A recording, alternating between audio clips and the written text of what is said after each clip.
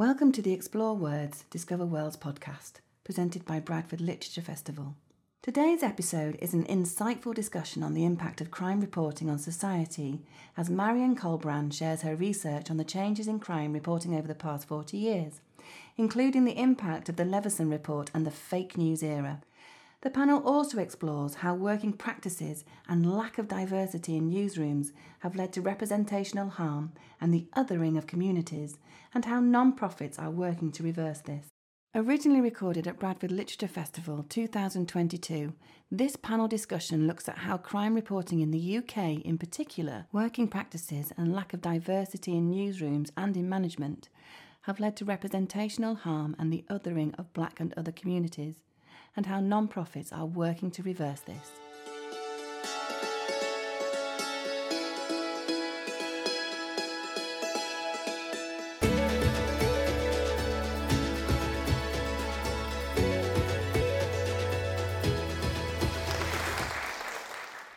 It was something that everybody knew about, all my interviewees talked about, although some of them said, oh no, we never indulged in this. They all said that, basically when they started out, their editors would say, okay, if you've got to pay for information, here is this pot of money, you can have this.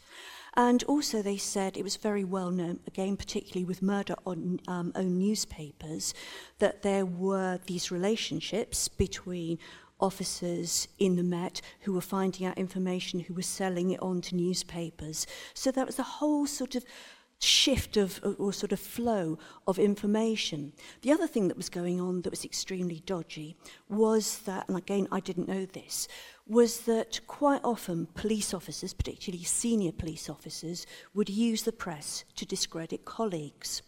So, for example, it was an associate editor at the Mail told me all about how a senior officer who had been leading the SOAM inquiries and his colleagues felt he hadn't done a good enough job. So they basically leaked a story about sexual scandal to the press, and that led to his resignation. So there were all these sort of highly unorthodox relationships going on. So certainly the Leveson inquiry and the Filkin inquiry did unearth this, but on the other hand, it didn't quite get to the complexities of the relationship and what would happen if the relationship was completely closed down. Thank you, Marianne. One of the things that you talk about in your book, and one of the things it has in common with Moses's book, actually, is that it discusses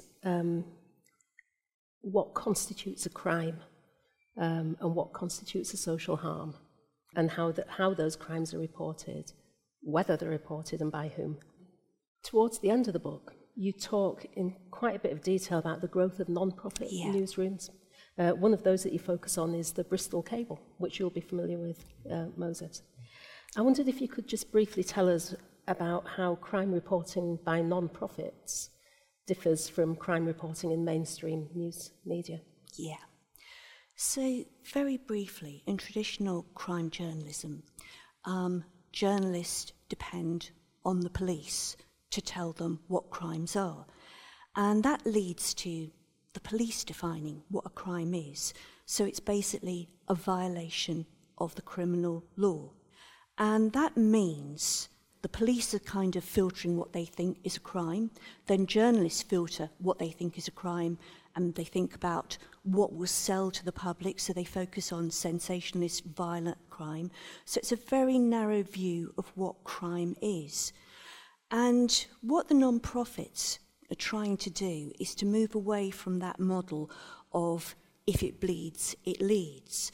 And they're also trying to move away from that model of crime, particularly negative portrayals of people of colour, of people of other marginalised communities, and to look more broadly at crimes of social harm and crimes, the causes and the effects of social harm.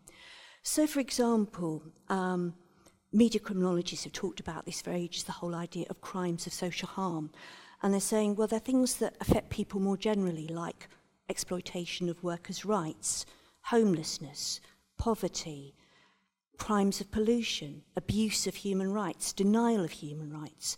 But they also want to go beyond that to look at causes and effects.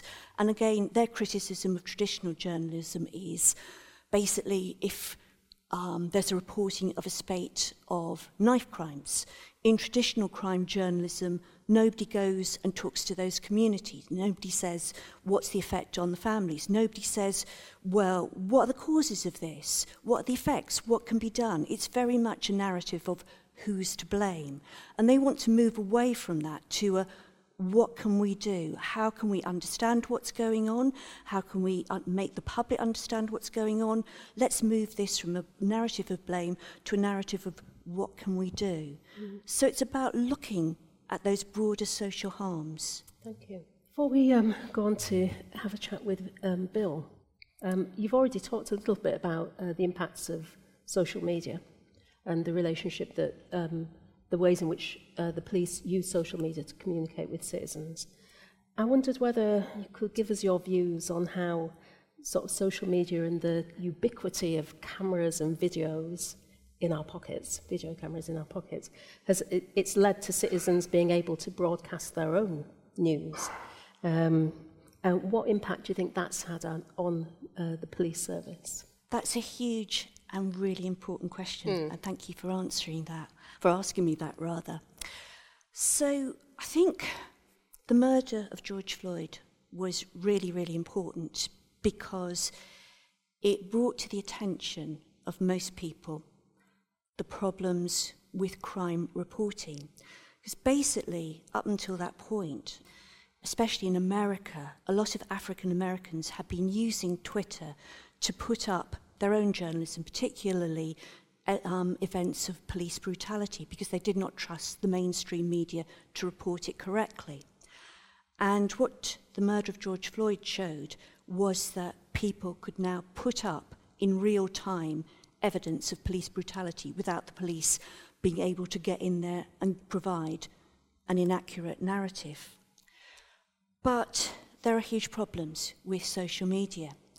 For example, there's a really good book out there by Alyssa Richardson, a media scholar, which talks about the problems of Twitter and how actually for African Americans reporting this sort of thing, their mobile phones can actually be used by the police to track them. The other problem that isn't sort of generally reported is that the police actually have really increased powers of surveillance through body-worn cameras, and they can turn them off.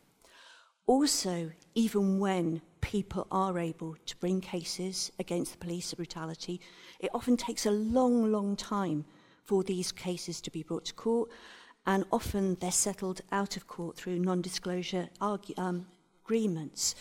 So again, it's a situation where all the aces are in the police power. But we were talking in the green room before about particularly the uses of WhatsApp by the police. And don't know if you've seen the documentary about called Two Daughters, about the murders of Bieber Henry and Nicole Smallman.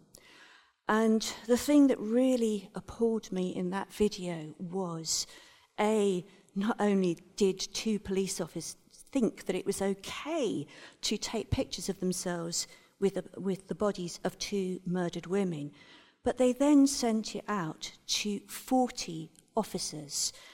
And that was just shocking. That was the first time I'd heard that figure. And it's just like, there are 40 officers out there who either think it's okay or more likely are too scared to say, this is not okay. They're too scared to stand up and say anything about it. So I think in terms of police culture, that raises the question of, especially with a new commissioner hopefully coming to power in the Met, it's about a culture where people should feel able to stand up and say, this is wrong, because clearly it isn't in the Met at the moment. And a lot of businesses, since George Floyd, the murder of George Floyd, have really taken a long, hard look at themselves and the way they're tackling diversity or not tackling diversity. And the Met needs to take a good, hard look at itself and to work out what it's going to do to basically allow people to say, this is wrong behaviour, I just do not approve of this, because it's a culture in which people are scared to stand up and talk against this. Thank you, Marianne. It seems quite deep-rooted as well, doesn't it? Because I think there was a similar group, WhatsApp group, based in Charing Cross Station, which was sort of circulating homophobic, racist, misogynist messages amongst a large group of police officers. Thank you, Marianne. We'll get back to you. Bill, though, let's have a chat with you. I suppose one of the few things that you didn't have to be worried about when you became the first black male police officer in South Yorkshire was how you were going to be portrayed on social media. But you had a bunch of other things to be concerned about. And I thought it might be quite interesting for the audience for us to go right back to when you first started thinking about whether to be a police officer. And it wasn't entirely straightforward. There's a part in the documentary where you talk about telling a careers teacher that you wanted to be either a doctor, an engineer, or a policeman. How was that received? Well, that's one of the biggest shocks I've had from growing up. Can you imagine yourself, 13, 14, and you had careers day? That's what we had in school. And I was, at that time, in my school, I was in what they call the top team. They have the top 12 in each year, and I was one of them. So my aspirations was, as I said, I had an idea what I wanted to do, and those were my three choices. But having gone into this room with this woman and expressed my own desire about my own career, and got out of that room so deflated, and when I say deflated, I'm not kidding you, and saying about the impact, I thought I was clever enough. I thought that this person was listening to what I was saying, and it showed by her response that she wasn't listening at all. And the judgments was made as soon as I walked in that door. And that interrupted one day of my life completely, because it takes me half an hour to walk home normally. And I was so upset by it. I walked the longest way home I ever could, which took me over an hour. And the reason behind that, because I wanted to try and get my head straight as to why me, why has this happened? And I really didn't want to tell my father either, because he was expecting me to tell him what happened as well. And as luck would happen, by the time I'd got home an hour later, I was actually in the house, but I was doing something else. I didn't have time to talk with me, luckily. But I was really, really annoyed, and I can't even recall ever being as annoyed in my life since. And from what I understand, Bill, the careers officer said to you that you could be, well, actually, what was it a woman? Sorry, What she said was that black people flatter to deceive. And that's a phrase that, I mean, I've heard loads of times, but I've never really understood what it means. I looked it up, and it means that it's to appear promising, but to ultimately disappoint. So there was that assumption that was being a doctor, an engineer, or a police officer wasn't a possibility. Can you remember what she said you could be? She said, you should look at being a labourer. And if I'm perfectly honest, I really didn't know what a labourer was. And that was part of the issue I had. Had she said something else I was aware of, it'd make a bit of sense, but I had no idea what a labourer was. My father worked all his life, and we've never had a discussion about labourers. But if you imagine when you're 13 and you've got all these high hopes, and you look at your expectations, and for somebody in matters of minutes really to destroy it all in one go, that really, really annoyed me. And as I said, I can see why people react when they have messages like that being thrown at them all their lives in different compartments, but it's being sent, the message being sent the same. I try and look at my children and I say to them, when you make a decision, make it because it's one you want to make, not because somebody else wants you to make it, the ones you want to make. And I'll go as far as to tell them, if I tell you to do something and you don't want to, tell me why. Right? So we have that sort of understanding, and that seems to work pretty well. In the event, though, you did, despite the poor advice that you'd got, you did join the police force, didn't you, in 1981? And it was at the time where there was like a series of uprisings right across England, in Leeds, for example. The community rebelled. So how old were you when you came from St Kitts? 7. Okay. So, despite being essentially told that being a police officer wasn't open to you, you still joined the police force. So what had been your experience of the police before you joined? Well, I'd really no experience with the police. I had no contact as such. The only thing I've ever had with the police, I was walking home one evening after work, and the riots had actually started in the area I was living, Chapeltown. And I was totally unaware. And bearing in mind, once you've been walking for over an hour, you get a little tired, and most of it was uphill. And I can see, when I'm near the park, one police van and nobody else.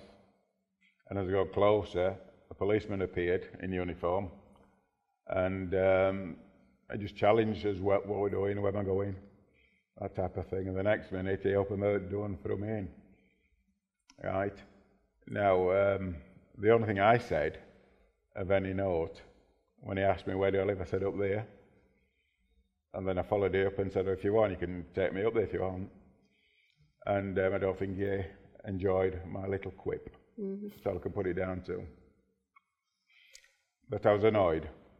But not as annoyed as the careers woman either. However, that sort of led to me thinking a lot clearer about the area I live in, the people I associate with in particular, because I grew up from being a young kid, and the people I knew from being like a 7-year-old to that age, we've always been friendly to one another, and we know a little bit more about the area we live in. And we're just young men who worked, got home, did the business, had a bit of fun, and went home, causing no problem whatsoever. So to have this interaction with the police, I can now start to see a little bit of what some other people that we know talk about. Because it's only until you put in that spotlight, it makes sense. What made you think you could change things from the inside, Bill? The group of 5 of us talked about this and my little incident as well. And the idea was, how can we make this any better? Because we've had, let's say, people from other areas actually come into the area that we live and cause destruction, a lot of aggravation, and yet nobody's done anything about it. Nobody wants to do anything about it, so it just continues to become a problem. Now, as far as I can see from my age group, I'm looking down at those who are younger than myself, and my brother was in that category of seeing them moaning about why aren't somebody doing something about it. And the reality is, we have to look at ourselves and say, as black people, why aren't we doing something about it? It's happening to us, so why aren't we doing something? And it's no use saying, I'm going to leave for somebody else to do it, because it doesn't work. Until you say, it's about time we did something ourselves, that it makes a bit of sense. I can go back to when I was sort of like 10, 11. That's when that's the first time I sort of really understood that we had a problem in our area. And I saw a lot of teenagers who fought back against those people who wanted to cause destruction within the area we live. And they're the ones that spent time in prison as a result of. Now, you can say what's fair, what's right, what's wrong. There isn't a perfect answer to it. However, as far as I'm aware, it didn't stop or cause the problem to stop, because it then led to the community rebelling because they weren't happy with what was happening. And that's from the establishment, the police I'm talking about. We're talking about the education and stuff like that. A lot of black young men, I'm talking about my own personal viewpoint, a lot of them that I'm aware of and I know something like, all they want to do is to have an opportunity. They want access to do something that they choose. They don't want to be piecemeal, opportunities. And that's what's happened, and it was happening, and probably still happening. Until, not so much black people, until the community as a whole start to rebel against what's happening collectively, things aren't going to change too much. Right? So, can I just mention one other point while I'm on? You can. I'm right. just very aware of time. Yeah. But, I worked for over 10 years as a community officer in a mining village. Now, having worked there, and I'm in control, literally, because I am the officer of that group, so I'm responsible for when things doesn't work. Surprisingly, I was finding out little bits about what the community's wanting and what works and what doesn't work. And one of the things I decided to try was to have a surgery, a community people surgery. So, for every Saturday in 1 year, our little office will be open to anybody in the community who has an issue that they want to talk about. And we did that for 10 years. Now, moving forward, when I retired, one of the things that they actually mentioned was the surgery itself. Not because I'm brilliant, I've got a brilliant idea, well, the fact was that I took the time, or there was a space available that they can come and speak to somebody in private if need to be, or formally. And that helps. And that's something you've initiated yourself, Bill? Yeah. I wanted to talk for a minute about the sort of stuff that was going on in the early years of your police career. There was a lot. So you joined in 81. You joined the South Yorkshire Police Force. Come 1984-85, we had the biggest industrial action that the country's seen since the Second World War, with the miners' strike. And suddenly, from everything you've said about your motivation for joining the police force, it was about supporting and helping and making a positive difference. But you're suddenly in a situation as a police officer in South Yorkshire where you're one of Thatcher's boot boys. That's how people would think of you. How did you manage that? How did you get your head around it? Well, first I think we were called Maggie's Army at the time. But where I live and where the miners' strike took place, it's a mining community. Mining community, as far as I can make out, are unique to themselves. It doesn't matter whether you work at Swinton, Gulf or Barnsley, you're still part of the mining village situation. And they are very proud of the fact. Now, when I moved into the area, I was the second black family within the area. And the surprising aspect of it, I had all these, let's say, trepidation about being there and standing out a little bit and whatever. And I was concerned for my children as to whether they're going to feel comfortable and grow up safely. And I need to sort of tell you a little story how it happened. My first day in my area I live now, I got there, it was a winter's evening, and I had my uniform pressed, boots polished, the whole caboodle, and I was ready to go. And I opened my door, and the thing I didn't reckon for, I had a leak. So as I opened the door, I got absolutely drowned. Everything I had on was wet. Now, over the road from me, we had a fella who was a warden within the last war, and he continued that as his thing, just to keep himself interested in something. And he actually came over to me, absolutely sodden, and said, "Are they a copper, kid?" And I said, "Well, yes, policeman." And he said, "Oh, shut the door, come with me then." And that man, a total stranger, invited me to his house, where I met his wife and his daughter. And he ensured that for that evening, I would be in a place that's warm. Now, when I got up in the morning, he and his wife had been out to the house and absolutely tidied it up completely. There was nothing dry. Sorry, nothing wet. Everything was dry. The windows were open, being aired. And I was so grateful because I've never known him to do something like that for me. So that was a surprise. And over the years, the family and us became good friends. And that was my introduction to my area I live.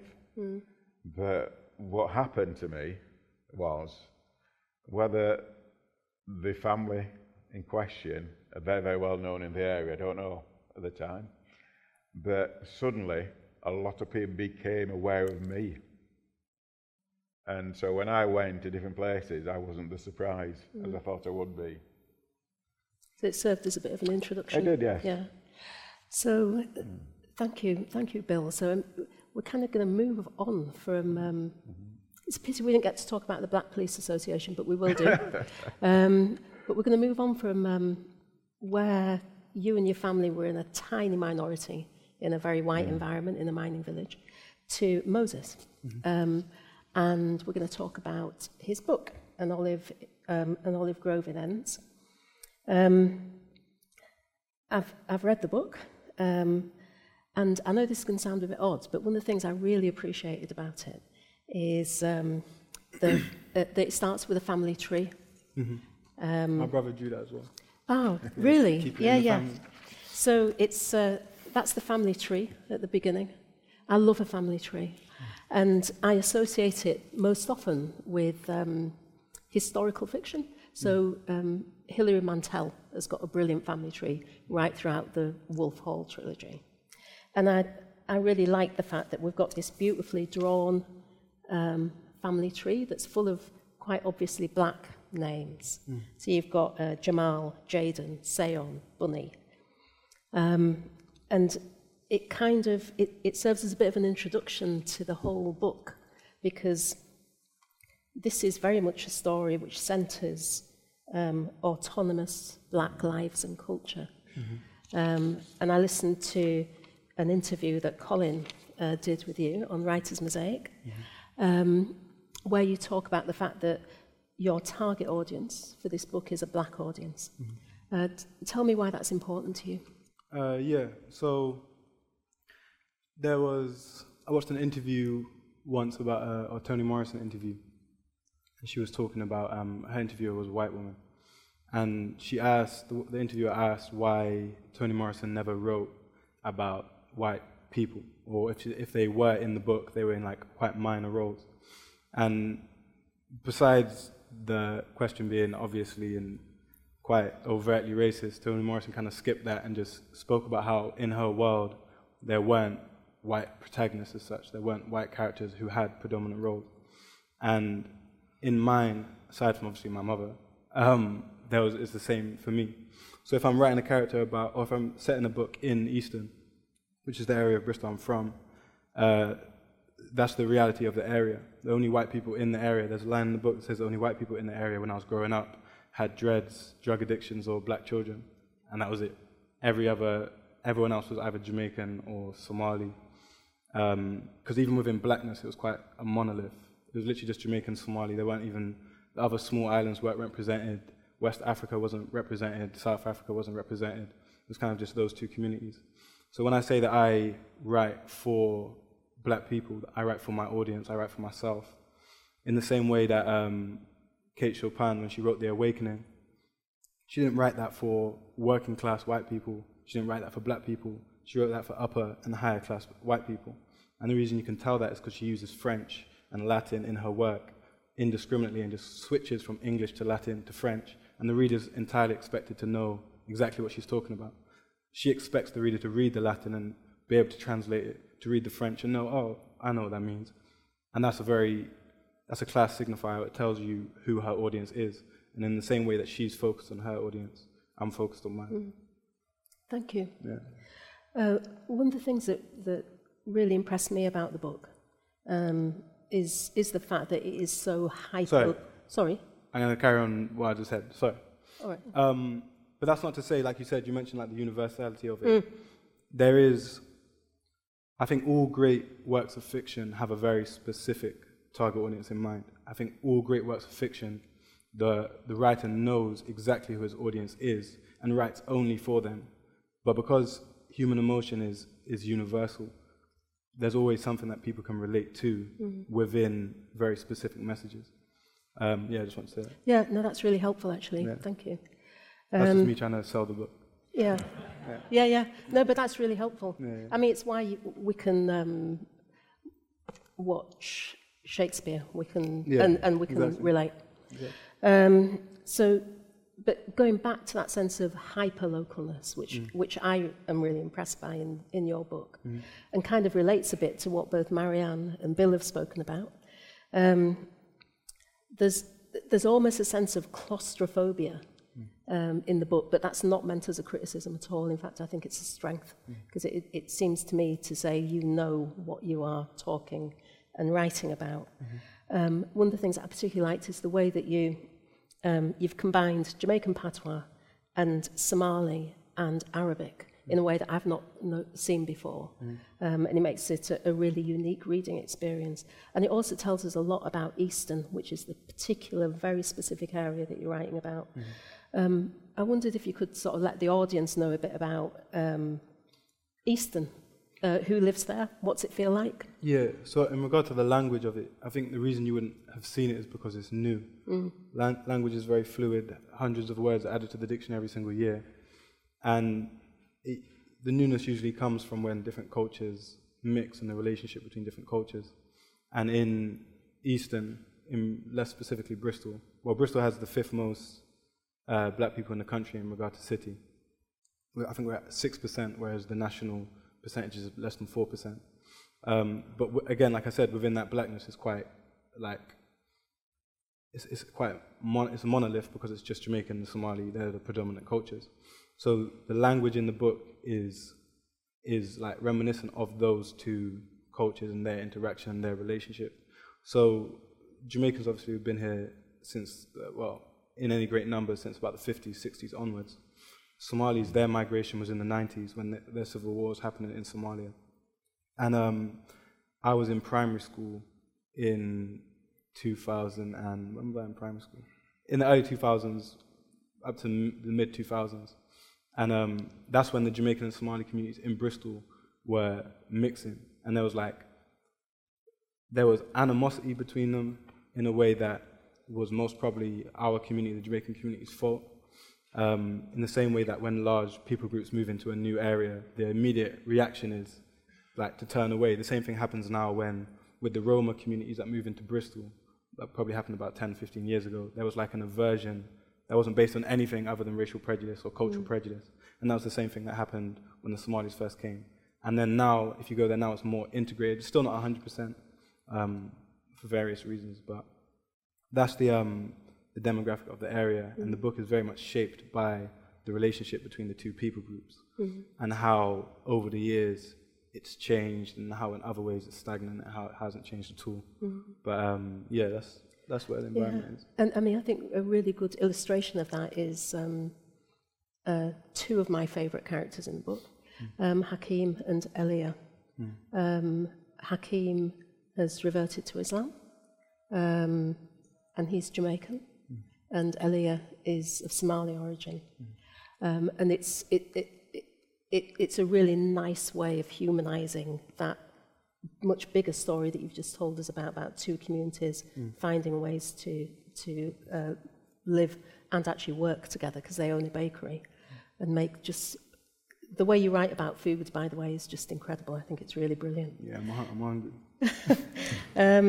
So, and at the centre of that relationship is issues of faith, and that's a theme throughout the whole book. Yeah.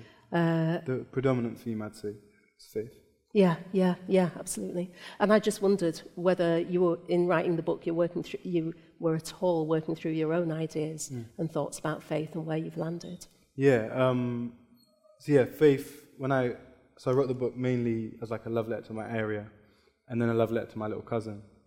And the main theme that I had in my head I wanted to explore was morality, but I didn't want to explore it in like the way a journalist would. I didn't want to explore it in regard to like crime or like the justice system or any earthly punishment. I want to explore it more in like a heavenly punishment, because the people I was raised around, that's what we're more concerned with, is the afterlife, whether you're Muslim or Christian, which are the two biggest faiths in Bristol. In Bristol, but I'm sure elsewhere as well in the country. But I want to explore what Christianity said about Islam, what Christianity said about morality, what Islam said about morality, and how they juxtapose, how they're in so many ways exactly the same. And then the perception of them is that they contrast. And I want to explore, in our community there's so many Jamaicans, specifically men, like myself, who have been raised Christian and then revert to Islam, which I think is very fascinating as to why that happens, what calls us, what's the draw, what's the appeal, especially when outside of our community, again, in the newspapers, there's such a negative portrayal of Islam throughout this country, throughout the West, in the media. But then within our communities, it's the complete opposite.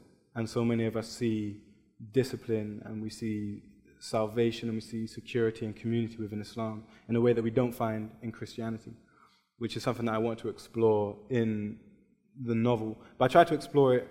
Christianity comes out in a very negative light in the book, which was my intention but isn't my belief. I believe Christianity to be a very beautiful religion, and I think the opposite can be found, what I found in Islam, I think the opposite can be found in Christianity as well. But which actually makes it more interesting to study or to research or to explore, because then the differences become a lot more nuanced. And the characters and the relationships, for example, as you mentioned, Hakeem and Elia's relationship with the protagonist, Seyon, who was raised by a pastor, his mum was a worship leader, which is why he has a negative relationship. They're more concerned with the afterlife than him, which is why he has a negative relationship with Christianity. But and then their relationship, Seyon's relationship with Hakeem and Elia, as these very positive, loving, wholesome images, and then which he then relates or gives to Islam or sees as Islam, is something I want to explore. Yeah. And where have you landed? Myself? Yeah. Yeah, so I'm Muslim. I was raised Christian, but I stopped being. I didn't like to switch overnight. I was raised around more Muslims than Christians always, because I was raised. My area is like mainly Somali, as opposed to being Somali and Jamaican. It's probably more Somali now. So I was raised around a lot of Muslims, and all the Christians that I was raised around, including myself, we weren't like very serious within the church. So I was in a Baptist and Pentecostal churches, and my perception of what Christianity was, as opposed to what Islam was, is Islam was more disciplined, and it was more serious. Like I carried more of a respect for the way that Muslims practiced Islam as opposed to the way Christians practiced Christianity. I think so. Yeah, and there's other reasons as well in regard to like the community. I think my perception of Christianity was a perception of whiteness, that I've had quite a negative experience of whiteness in my life, as opposed to blackness. Wherein, for example, Bradford, Islam would be mostly Desi. They're the people who would practice. The majority of Muslims here would be Desi, whereas in Bristol, the majority of Muslims are Somali. Therefore, the majority of Muslims are black. So if I relate Islam to blackness and Christianity to whiteness, and if I have had a negative experience of whiteness, therefore my negative experience of whiteness translates to a negative experience of Christianity. And this is a very, like you said, this is a very local and this is a very anecdotal experience of the two religions. This is by no means me saying this is how it is. Because the perception of Islam being black is incorrect. And I absolutely know it's incorrect. However, because it's localized and because it's anecdotal and because we are affected more by what we don't remember than what we do remember, that is where I feel a call to, and that's where I feel a draw to. And the character's journey is not similar, it's not dissimilar either. There's similarities in our journey of faith, there's similarities, but there are differences, like quite distinct differences that that just show there's more nuance to the relationship between the black community and Islam and the black community and Christianity within Bristol. Fantastic. Because even if the story moved, 100 miles to the east and we're in London, in certain areas it would be completely different. If we moved to Bradford, it would be completely different because my perception of Islam would be through the Desi community. My perception of Christianity would still be through the white community, but then it would be very different. Mm. Yeah. Thank you. That's really helpful. Before we open things up to the audience, let's sort of bring things sort of full circle, Moses. And one of the things that Marianne talks about in her book is the distinction between what we call crime and what we call social harms. Also, obviously, in Bill's career, his job was tackling what we call crime that's censored by legislation. In your book, you touch on these issues as well, actually. And I'll read you a quote from the book, and then I'm going to ask you a quick question. So Seon, the central character, is talking about the morality of trap houses, which is where illegal drugs are sold, used, manufactured. So this is the quote. I told them it wasn't wrong, not in this world at least, where chicken shops meet the demands of the obese and corner shops supplied alcoholics with the means. This world where morality and legality were poles apart, pretending some semblance of an acquaintanceship. It really neatly summarises some of what Marianne talks about a little bit, kind of. And I just wondered, before we open out the conversation, in a nutshell, where do you stand on crime and policing in black neighbourhoods?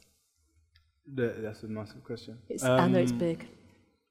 I have a negative relationship with the police, a relationship I was given first and foremost in my house when my parents said, the police are not your friends, don't trust the police. If you have an issue, come home. If you have an issue, go to your auntie's house, go to your uncle's house, go to your grandparents' house, go to your friend's house. It was very much, and this is another reason why I was saying I wasn't interested in earthly crime, is because the justice system wasn't so much a thing.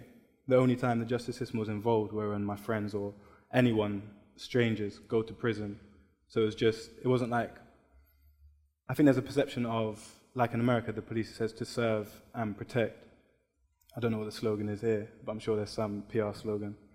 But there's not a relationship. I've never had a relationship. No one I've ever known has had a relationship with the police of help and of friendship and of protection. If something goes wrong, it's solved or is attempted to solve internally. So that's when my first relationship with the police is, don't trust these people, carry a fear, a wise fear of these people in uniform and then ununiformed especially. And then everything in my environment, which is incredible. Obviously, I don't know if it was Thatcher actually speaking about her, who introduced area police, and I'm not sure who it was, but my area is very, very heavily policed. And after the riots in St. Paul's in 1980, or some people call it uprising, in 1980 they built a police station in 1981 across the road from St. Paul's in my area of Easton, as a direct response to say, okay, we're watching you type thing. And then the area was very, very heavily policed after that. So everything I learned inside the house was to fear and almost carry like a hatred for the police. And then everything outside the house attested this. So I saw my friends' heads getting smacked off police cars, doors thrown inside. People would come out the station and have very negative experience of being in the station, of being around police. 2 years, talking about the unfortunate passing of George Floyd, the police killed a Somali boy in Cardiff a few months afterwards, called Mohammed Hassan. And that got completely covered. No one talks about it, no one was buried. I don't know if you guys have heard of that. They killed a black man in Newport, the Holden cells as well, in the months after George Floyd. But then because I think what England is very, very good at is and the media is very good at, is highlighting all the flaws of America and the race issues in America, and they kind of use it as a way of completely bypassing all of the problems here. Because the same things happen here. To a lesser extent, I completely agree, to a lesser extent, but that would be because of our gun laws. I imagine if our gun laws were the same as them, it'd be to the exact same extent. And even when I say it's to a lesser extent, the percentage of black people in jails and prison here, population-wise, is actually worse and higher than the United States. So I'm not actually sure it's how much worse it is. But especially when like the younger you get, the more prevalent that is in terms of like the youth institutions.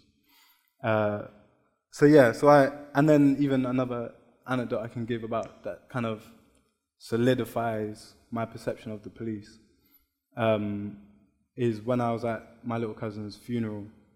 They arrested 3 people in the funeral and came into the funeral to arrest 3 different people.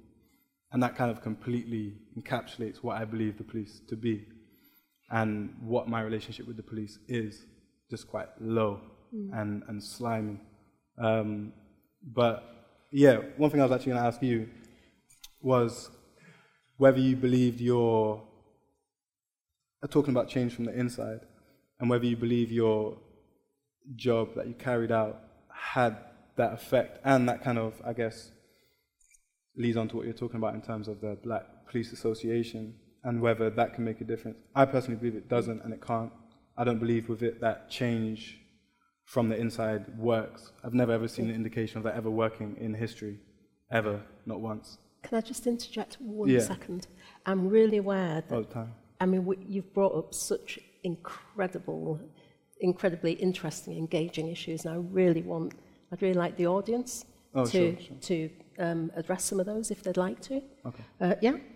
But like you, I'm really curious about Bill's involvement with the Black Police Association, so let's try not to let that drop. Should we just see, first of all, if there's anybody in the audience that would like to address any of the issues raised? The gentleman at the back with the beard. Sorry, brother, I can't hear you. Sorry, considering you're speaking about the Black Police Association, it'd be good if you could speak about, do you feel that by engaging with the police, what changes do you feel you've seen by engaging with the police from the inside, and what issues remain? What changes do you feel that you've seen from engaging with the police from the inside? What changes have happened, Bill? Well, one thing we've had, it's more black officers actually stopping in than they used to. In my first 7 years of policing, we never got above 7. Right? And after 13 years, we got to a grand total of 42, I believe it was. Massive difference. And the reason behind that is because I tried to encourage them not to sit on the fence and be quiet about things. If something's not right, I would try to encourage them at every level to actually come forward and say something. If they don't want to do it, come to somebody who has access to do it, present their information to the right audience. And that's happened, and it seems to have worked. Thank you, Bill. Anybody else?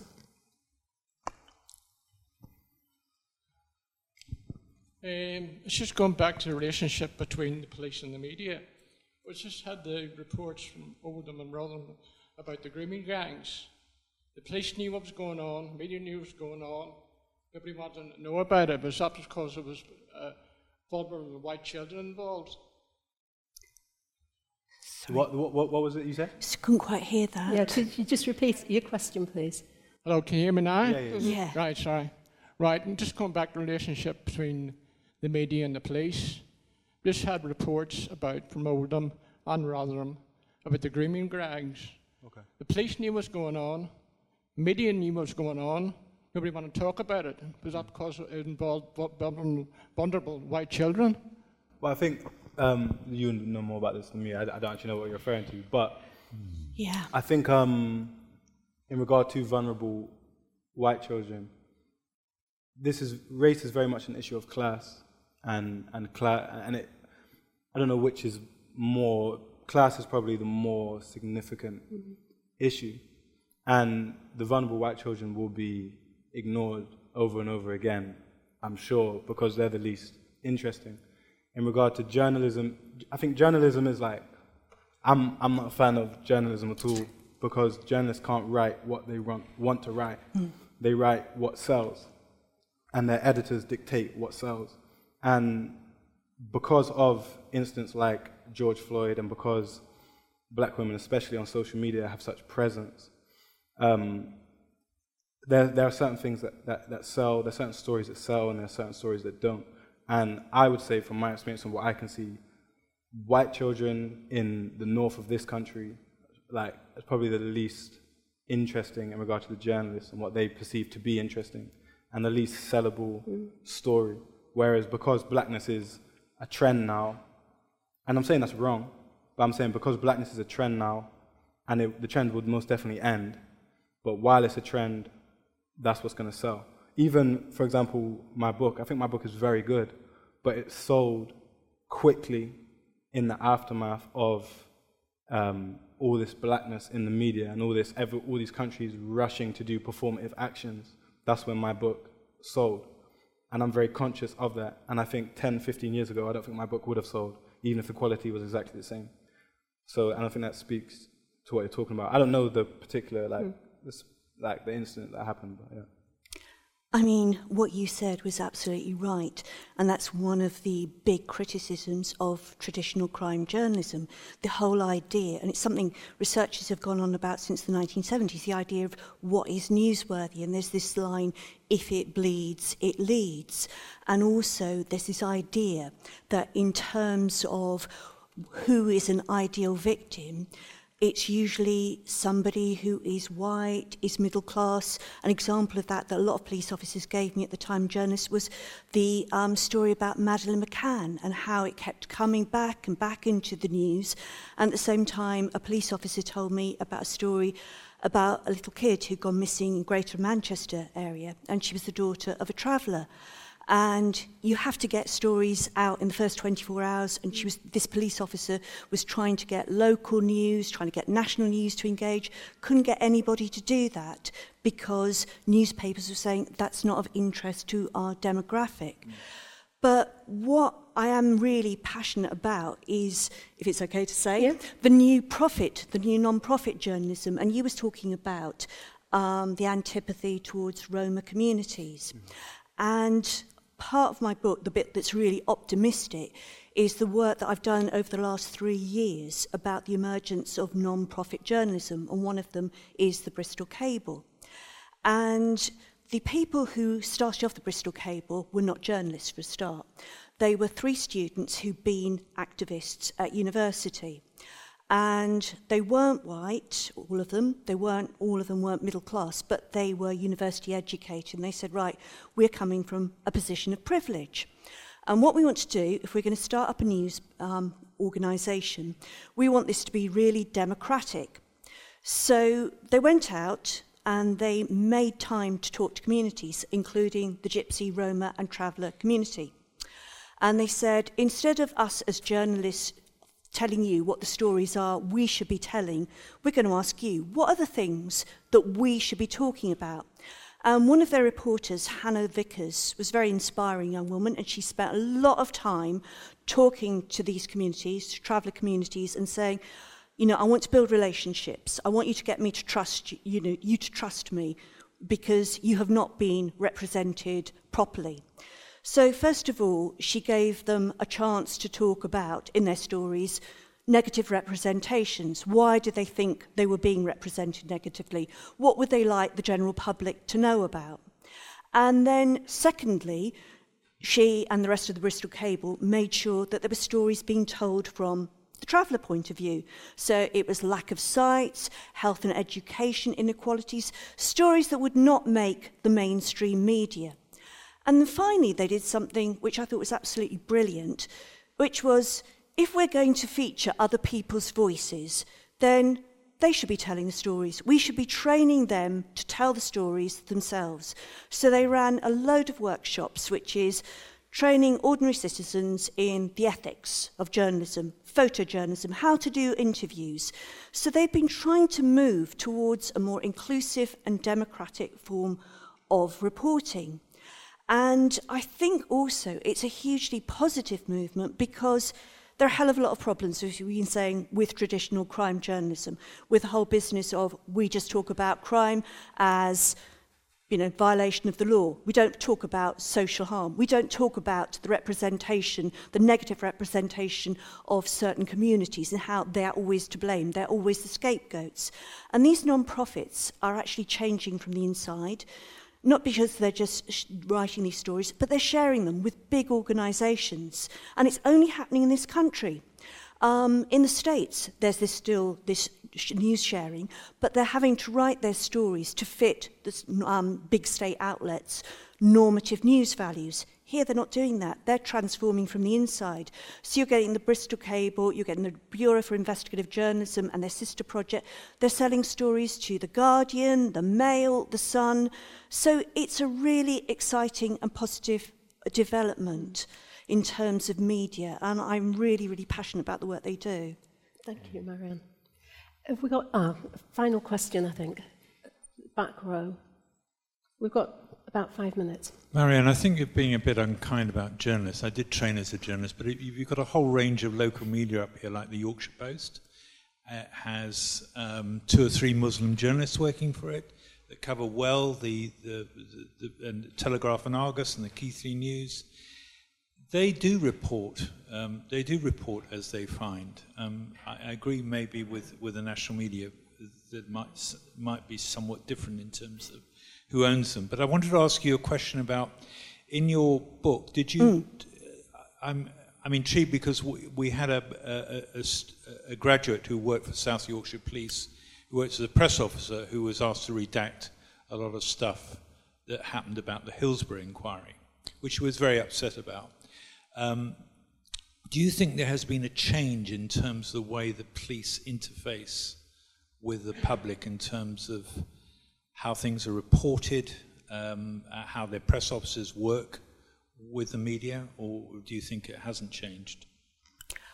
Right, so there's a lot of questions in there, well, actually. We've got like about 3 minutes. Okay, let's talk about police and press officers.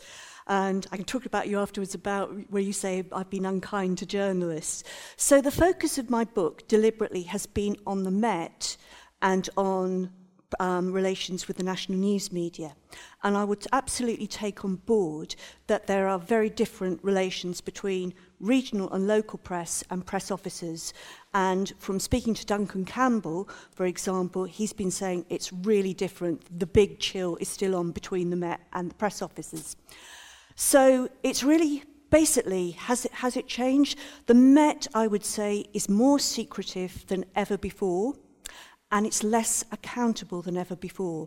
And given the wave of scandals that's engulfed the Met over the last 2 years, that is a big concern for all of us. And why is it less accountable than ever before? Well, firstly, Leveson clamped down on contact between the police and the press. It's so bad that Fiona Campbell, journalist, crime editor for The Times, talked about how she'd been to cover, quite recently, a case at the Old Bailey. And she saw a senior officer she'd been on previously good terms with for everything. He hid behind, this sounds ridiculous, he hid behind a pillar rather than talk to her because relations are so bad you cannot afford to be seen as a Met officer talking to a journalist. The other problem has been social media. As I said earlier, basically, you've got the police realising, press officers, that they can communicate with the public more effectively than ever before. But also, there's been a big change. I talked to press officers who were in post at the Met, at the Press Bureau, in the 80s and 90s, and they were very much about how, if we're the Met, we've got to set up a perception of transparency and accountability. And they had a real big thing about saying, okay, when we have made mistakes, we're going to own up to them. We're going to talk about bad news. You know, and also the other thing they used to do was to bring journalists out with them on sensitive investigations to make sure that journalists could see for themselves exactly how they were being policed. That's all stopped. And so at a time when the police, or the Met, I should say, and I should make that very strong distinction, are engulfed by these scandals, they're less accountable than ever before. And so in terms of, you know, journalists being able to fulfill their fourth estate role, they can't. And while I'm saying very evangelically about the rise of the non-profits and how fantastic it is, the problem is that the non-profits are not touching, by and large, the police. So nobody is actually reporting. Lots of crimes are being unreported because they're being reported on Twitter, but nobody's getting the information. When journalists do get to go to briefings, they feel they're being given a sort of overly rosy view of the Met successes, but they don't have those unofficial contacts, so they can't actually say for sure. And, you know, where lots of stories of police corruption used to come from within, okay, we've had some over the last few years, but it begs the question, how many more are going unreported? So the balance of power is very much with the Met at the moment. Can we... I'm just very aware that... Yeah. This is for Bill and Moses. I mean, like Moses, I don't have a very good relationship with the police, but I wonder whether if I'd had in my involvements with the police, if Bill had been involved, I might have had a better feeling about the police. And I suppose the question for both Bill and Moses is that a possibility? Is it a possibility that someone could affect change if they were the right kind of black policeman? Because there are lots of black policemen who won't necessarily affect change. I would say yes and also no, right? Because I've got a younger brother who's got a totally different attitude to me, right? 20 years later, he's a changed man because he's seen different things. His experience has been different again. And the people he's sort of hung around with, they've grown up and they've made their decisions, which is not his decision. The thing about your colour is fine because you know what you are, but it doesn't define you for life. Some people acquiesce because it's an easier option. I've had it within my own force where people have just said, it's not to do with me, I'm not black. Right? And they will say that openly. And then, privately, they'll tell a different story. When I worked in the communities, which, if you think about the community I worked in, I was a very, very small minority of the population there. And I'm going to have to try and give you a bit of a quote, exactly. An elderly lady, when I was leaving, what she said to me was, we've been in a situation in this mining area for many, many times, and everybody's falling out with miners' strike, etc.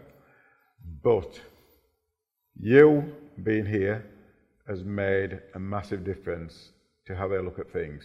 Because their perception was a lot to do with television, was a lot to do with other people chit-chat, but now they've actually seen somebody and they know somebody who's a bit different to them. Mm-hmm. And I think that's important. So it's not so much to be about colour, it's about your own perception and whether you're going to open your mind up to things that you can see. And actually, I think of a pleasant term to put it. Think of a way of looking at somebody and says, their experience might be different from yours, but it doesn't mean they can't change. Mm. I would say no. Thank you, Bill. Yeah, so I would say no. I think only certain type of people become police officers. In the same way, only certain type of people become teachers and nurses and doctors in any profession. And I think that change cannot be made from the inside. I think any solution that we need as black people is internal, globally and locally. Thank you, Moses. I can tell that we could carry on talking for another 30 minutes, but we won't, because we have to be considerate of our colleagues here at Bradford Literature Festival. What I would suggest, though, before we go, is that for those of you whose appetite hasn't quite been sated, read Marianne's book. It's called, to get it absolutely correct, it's called Crime and Investigative Reporting in the UK. Read Moses's book and watch the documentary about Bill, and you'll get 3 really interesting, contrasting perspectives on what is an incredibly complex and interesting issue. But I'd like to thank the panel and thank you as an audience as well.